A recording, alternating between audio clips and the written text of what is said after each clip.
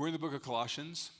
We started last week, and I've themed the book of Colossians, the supremacy and sufficiency of Jesus Christ.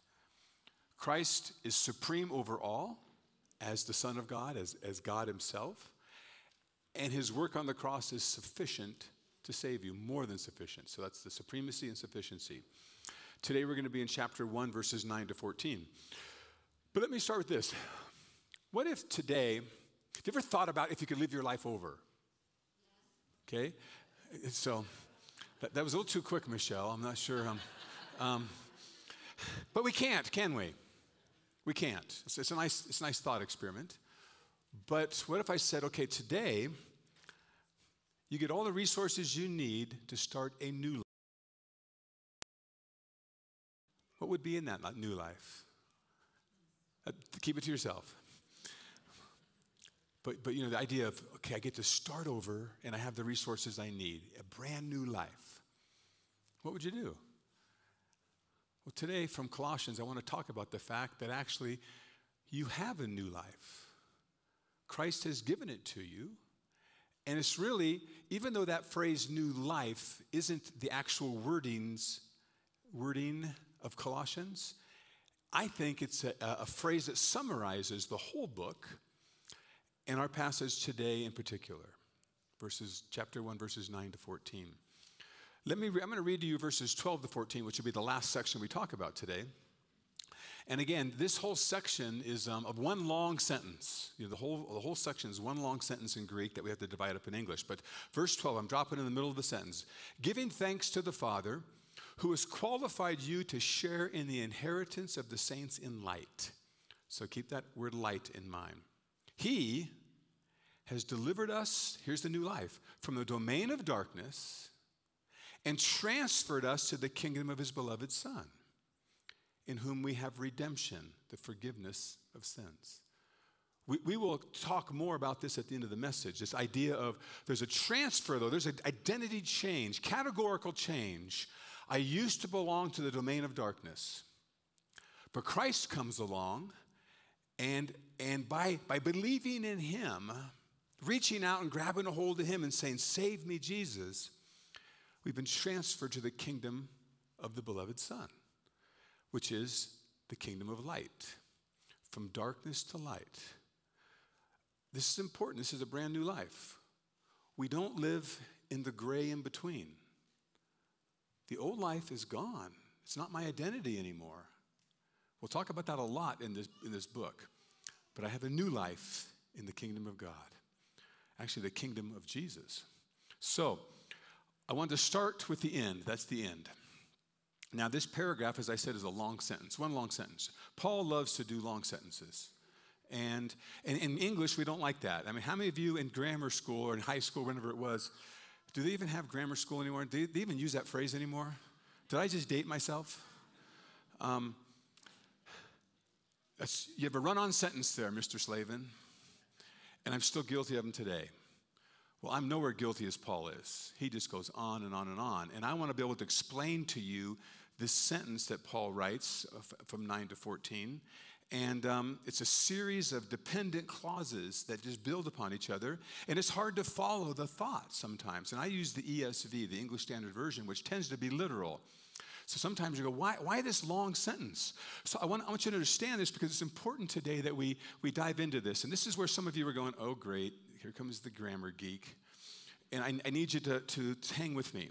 I want to read you a sentence that is a very simple sentence, okay?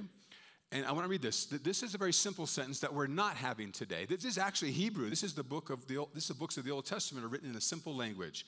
I ran out of milk and I rode my bike to the store to buy some. And I walked up to the cooler and grabbed 2 gallons. And I paid for them in the checkout counter.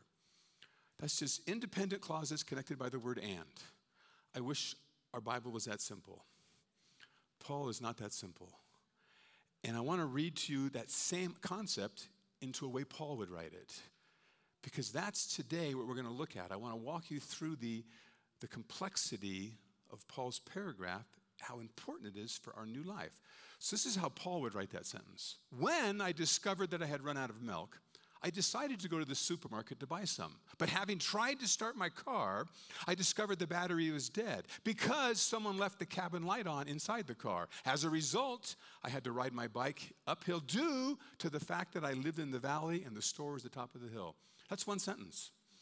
So you English teachers would say what? Run-on sentence, cut it down to 2 or 3. And, well, I want to show you today how this run-on sentence of Paul is a development of thought. This may be a failed experiment today. I can tell by the glass in your eyes about halfway through if I failed or not. But for me, it's important to try and explain this because, so if you would, pull out your insert. This is my way of getting you to look at it so we don't throw it away. We're going to look at Paul's prayer today. Paul prays for the Colossian church. And I've written this outline to summarize this big sentence. So look at the point there. Here's how it starts. To know God's will is to grow in knowledge and understanding of Christ's person and work. And this results in living a new life that is worthy and pleasing before the Lord. And this new life is described as a fruitful ministry, a closer relationship with God, an increased power to live the life we are called to live, and a joyous gratitude to our God, our Father, who qualified us for this new life. Then Paul starts a new sentence that the foundation for this new life is understanding the tectonic shift in your new identity. That's what I just read to you. So I want to walk you through this outline from this passage to show you this new life you have and how you live it with joy, not with a burden. Will you hang with me? Okay. The content of Paul's prayer for the Colossians. Paul loves to pray for his churches. The first summary of his content is he wants them to know God's will. To know God's will is to grow in knowledge and understanding of Christ's person and work. To know God's will is to grow in knowledge and understanding of Christ's person and work. So those two words, knowledge and understanding, are very important. Listen to chapter 1, verse 9. So, from the day we heard of your faith, because remember, Paul did not preach the gospel in Colossus, someone else did. And Paul is now writing back to them because he hears his problems. And from the day we heard, we have not ceased to pray for you, asking that ye may be filled with the knowledge of his will in all spiritual wisdom and understanding. So, we're praying for you that you're filled with the knowledge of his will with all spiritual wisdom and understanding. The words knowledge, wisdom, and understanding, I want you to see they're important in Paul's writings in this book. All three of those words. So when we talk about filled with the knowledge of his will, when you think, oh, do you know God's will for your life? Could you answer that? What's God's will for you? Don't answer it, but could you answer it? Because here's what it is. I don't think he's talking about the individual will for you. When he's praying here that you would have an understanding, a growth in knowledge of his will, you see, we as Westerners, and this is the result of the last couple hundred years of after the Enlightenment, of the individual is the most important thing. And so if I as an individual am more important than the community, then what's God's will for me? So where do I go to college?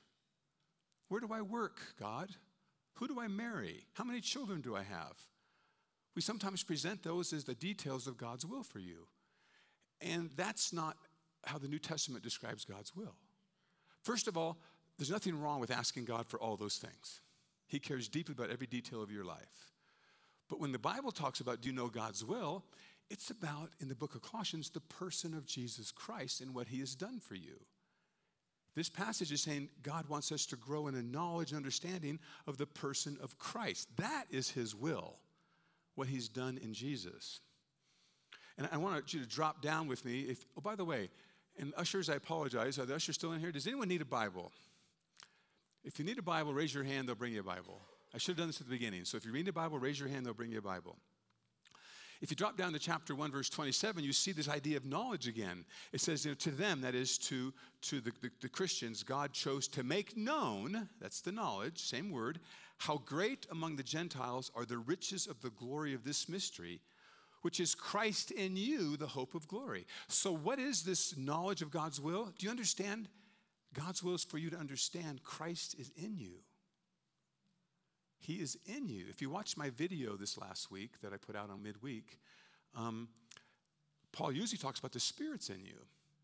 But the book of Colossians emphasizes Christ is in you.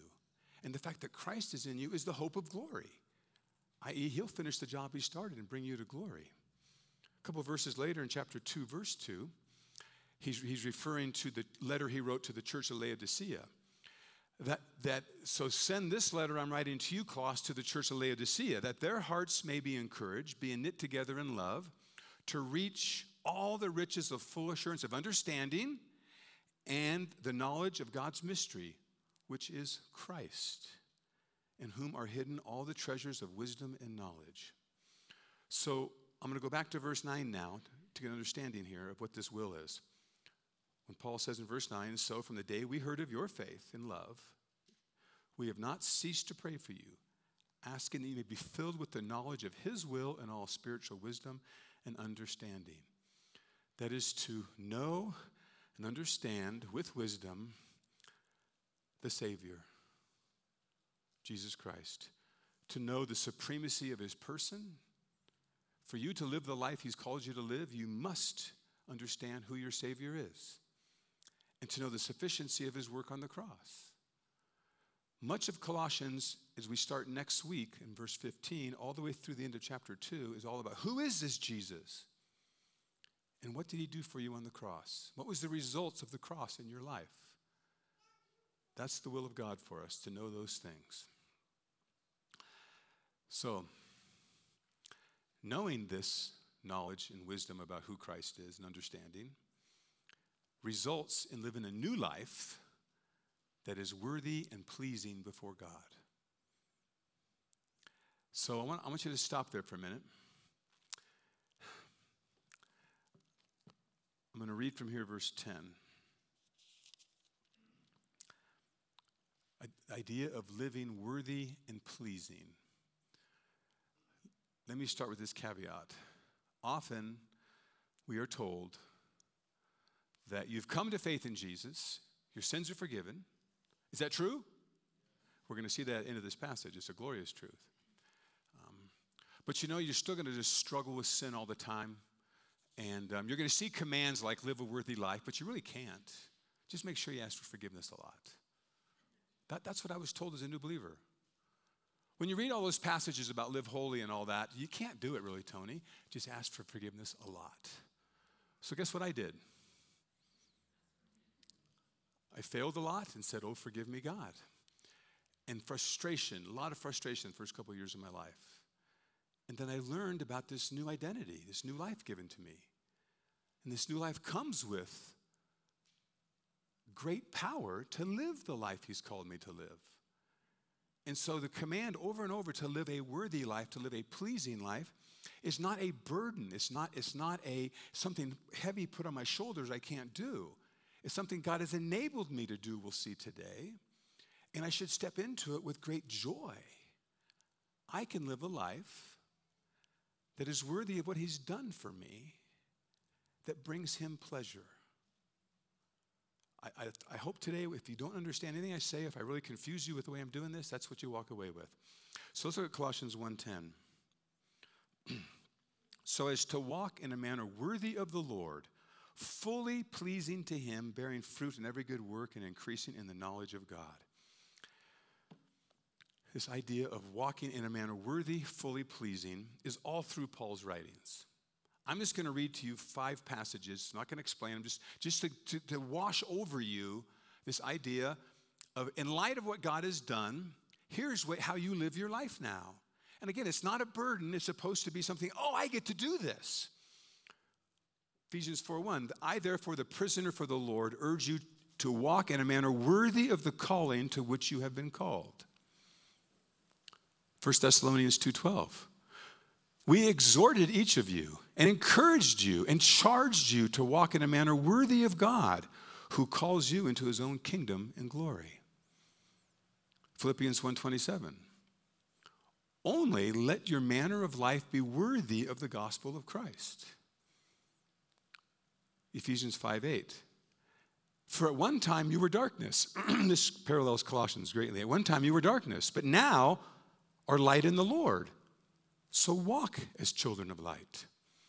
And drop down to verse 10, and try to discern what is pleasing to the Lord.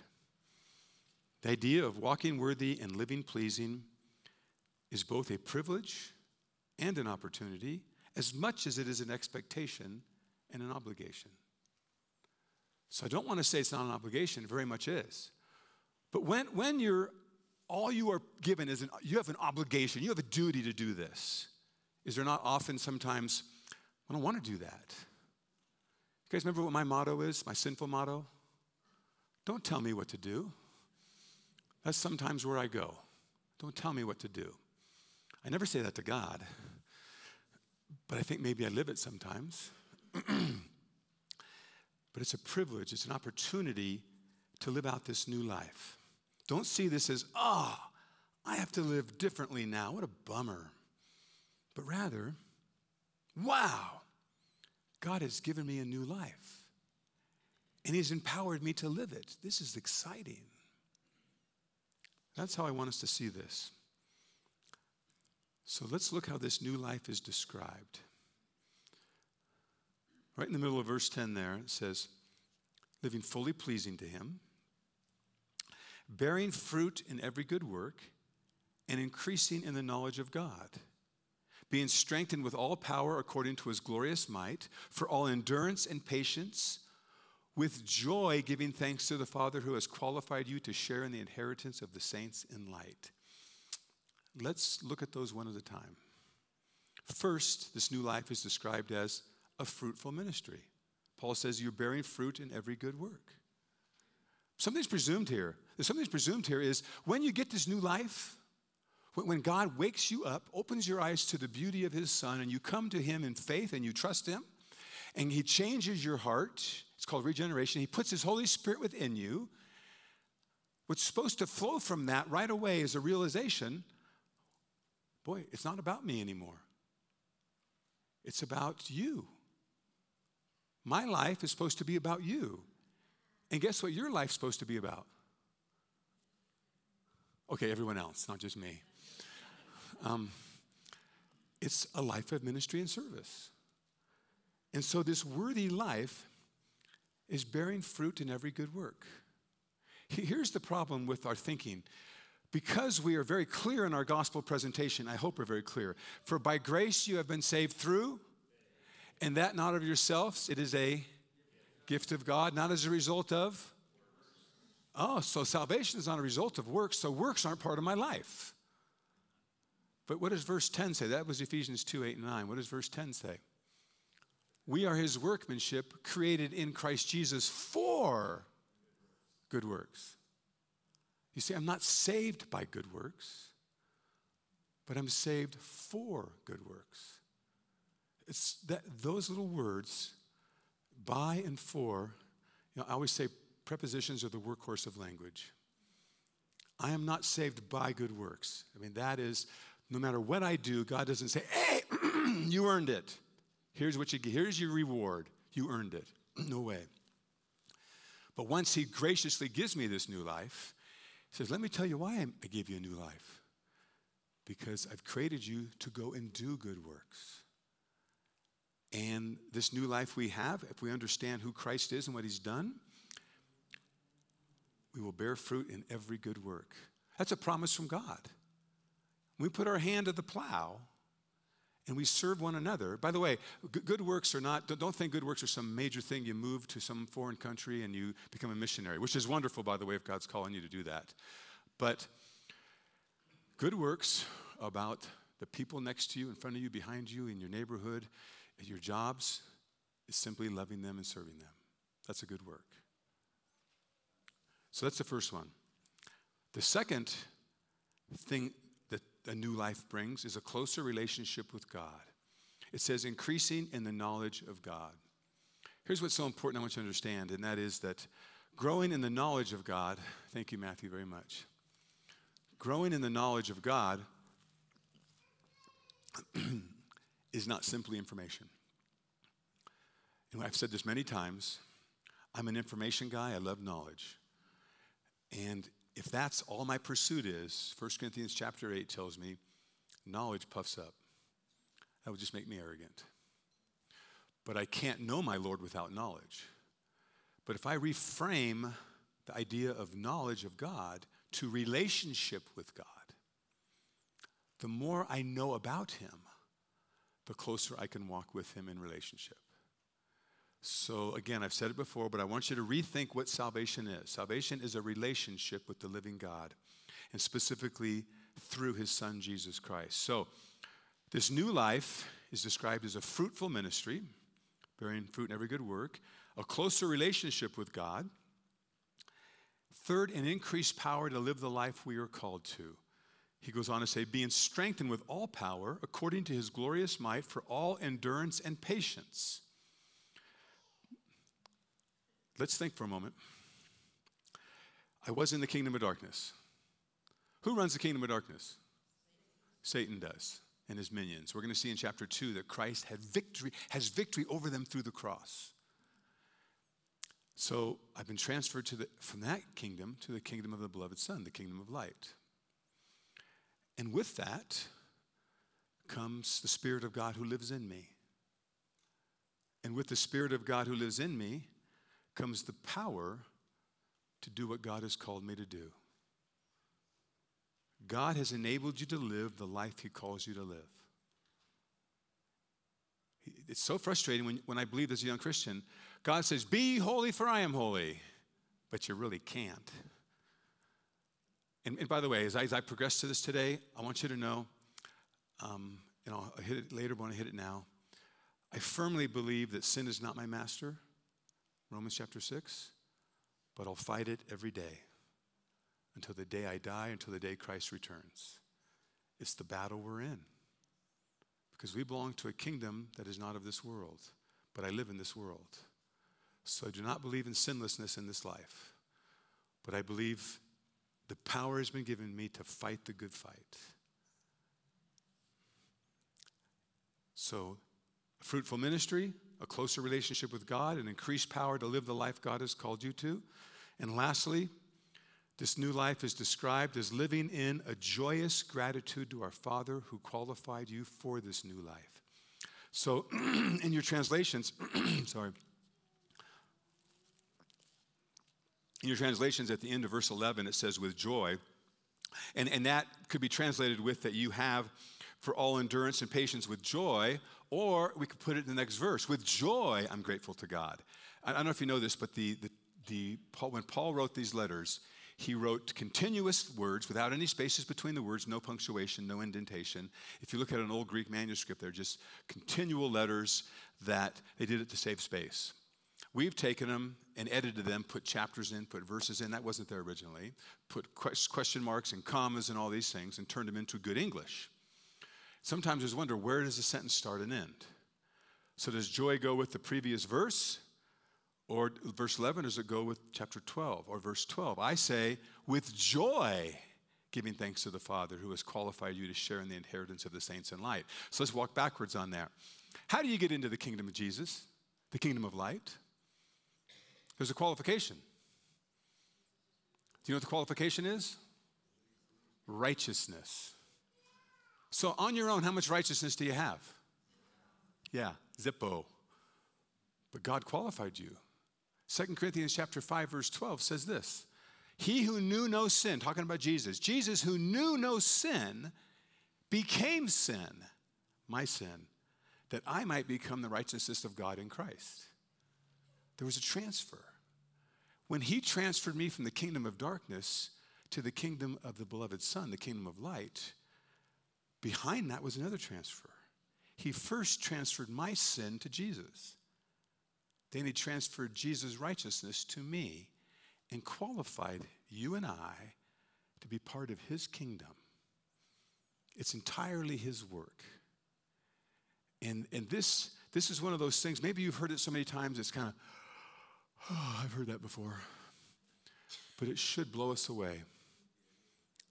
God, who existed from eternity, the Son of God, Philippians 2 describes this. Though he existed in the form of God forever, humbled himself and took on the form of man, became human. And not just humbled himself to become human, he descended into a family that was poor. Jesus' family was poor. They weren't wealthy. Born in a stable, raised working with his hands as a carpenter, and eventually brutally beaten to death and hung on the cross. Brutally beaten and then died on a cross. That's the lowest form you could go of humbling yourself. From glory to death on a cross,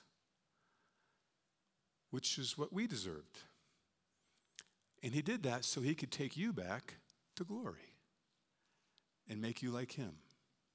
God did that, and we were passive in it. We were passive until he knocked on your heart and said, have you considered my son? And we talked about last week, who do you say that Jesus is? And once we grasp this is the Son of God, I run to him. And I repent of my sins. I grab a hold of him in faith and say, save me, Lord Jesus. And this entire new life is flooded into my heart and mind. And now I have a new purpose. This new purpose and new life brings a fruitful ministry. It brings a closer relationship with God. The more I grow in understanding his word, and the more I grow with you, I grow closer to him. I'm reminded of this increased power in my life to live the life he gave me. And what flows is a joyful gratitude. So when children want something and you hand it to them, and they just walk away with it, you say, what do you say? First of all, when they want something, what do you say? Please. Then you give it to them and then they walk away and you say, oh, what do you say? Thank you. That's duty. I have to say a word to get it and repeat another word to pretend like I'm thankful. And we pick on children, but we all do it. This is a joyful gratitude. This is understanding, a realization what God has made me to be and the new family he's put me in. And what should flow from me is his joy and giving thanks. At the heart of Christianity is gratitude. Truly, it's being grateful. We get to share in the inheritance of the saints in light. We'll talk more about that inheritance in chapter 3. So now I want to finish this with the verses we started with. The foundation for this new life is understand the tectonic shift. In your identity. See, that's Paul made a mistake there. So, understand tectonic shift in your new identity. I use the word tectonic shift because of if you've lived in Nevada long, we're prone to earthquakes. If you're from California, they're prone to really big ones. And a tectonic shift is two plates that shift and can change the whole landscape. So it's a big one. That's destruction. This is creation, actually. This tectonic shift has made something new in your life, and utterly new. So here's what I want you to understand. I've said it once, but I'll finish the sermon with this. And that is, Ephesians 2 talks about this. Many places talk about this. Before God opened my eyes to the beauty and majesty of his Son, I belonged to the kingdom of darkness that was run by Satan. And Satan has many minions out there that are constantly messing with us, and we don't even know it. I was a slave to that. It wasn't a choice I made. I was born into it. And then he took me out of it and transferred me wholesale to another kingdom. In the terminology of you've been born again. The terminology of you're a new creation in Christ. All this terminology, in fact, I'm going to make a video that will come out Wednesday to further develop the New Testament teaching on this idea of a change of kingdom. And I have about 120 of you in a group that I'm sending emails to. A bunch of you signed up last week. If you want to be part of this email video distribution, just get the comment card in front of you, put your email on it, and say, add me to the list, and I'll add you this week. So, but I'm going to make a video to describe more what this looks like of this change of kingdom. But I can't say it enough. God did not call me to live a worthy and pleasing life, but not give me the ability to do it. He did. But it is a battle. The kingdom of darkness, I used to live in it, and I was a citizen of it. I've now been taken into the kingdom of the beloved Son. It's a whole new identity. But guess where I live my day all day long? In the kingdom of darkness still. God left us here. Why did he leave us here? Why did he leave us here? To share the good news, which requires us to have a fruitful ministry, a closer relationship with him, understand the power we have, and be grateful. So as I, a citizen of the kingdom of Jesus, but still left in during this life in this kingdom of darkness in order to bring light to it. It is a battle all day, every day. And we have to raise our awareness of it. And there's two aspects to our identity here that you need to keep in mind in order to be fruitful in the kingdom of darkness as you bring the light of Jesus to it, is the words in verse 14. In whom, that is the Son, we have redemption, the forgiveness of sins. Redemption. Redemption is the idea of someone owns you. You were a slave. This word comes out of the slave world. You were owned by somebody. Someone else comes along and pays the price to redeem you and makes you their own. So we went from being slaves in the kingdom of darkness, the domain of darkness that's run by the devil, been transferred, redeemed through the blood of Christ. We're taking communion in a few minutes, to this new family that he paid the price. I didn't have the money to pay. And I think today we realize this. Some of you in this room and many people in our world have student loan debts that are out of this world, are they not? That you go, will I ever pay them back? I'm not going to get into the government program here. But if someone comes along and actually pays off all your debt, what's it feel like? Like the weight on your shoulder is just lifted. So you're going through life bound in chains, looking down, because that's what your sin has pulled you to. But he's redeemed you out of that, and he's broken the chains. He's allowed you to stand up and look at him and say, I'm free now to live in this new life because of forgiveness. Whatever weight you had from your choices, from other people's choices against you and how you responded to them, that slate has been wiped clean. We have struggled with forgiveness on this level, forgiving each other, do we not? But we can't transfer that struggle of forgiving each other to the fact that God forgives us. And it describes as wiping the slate clean. He has cleansed you. You stand before him with the righteousness of his Son. That is required, because guess what? As you live your life each day, as this new understanding permeates your thinking that I'm a child of God. I belong to a different kingdom now. I'm empowered by the Spirit of God. I have an opportunity to live worthy and pleasing to God. Satan's going to come along and say, Matthew, are you fooling yourself? Do you know you're a loser, Matthew? Matthew's my best friend, so I can pick on him.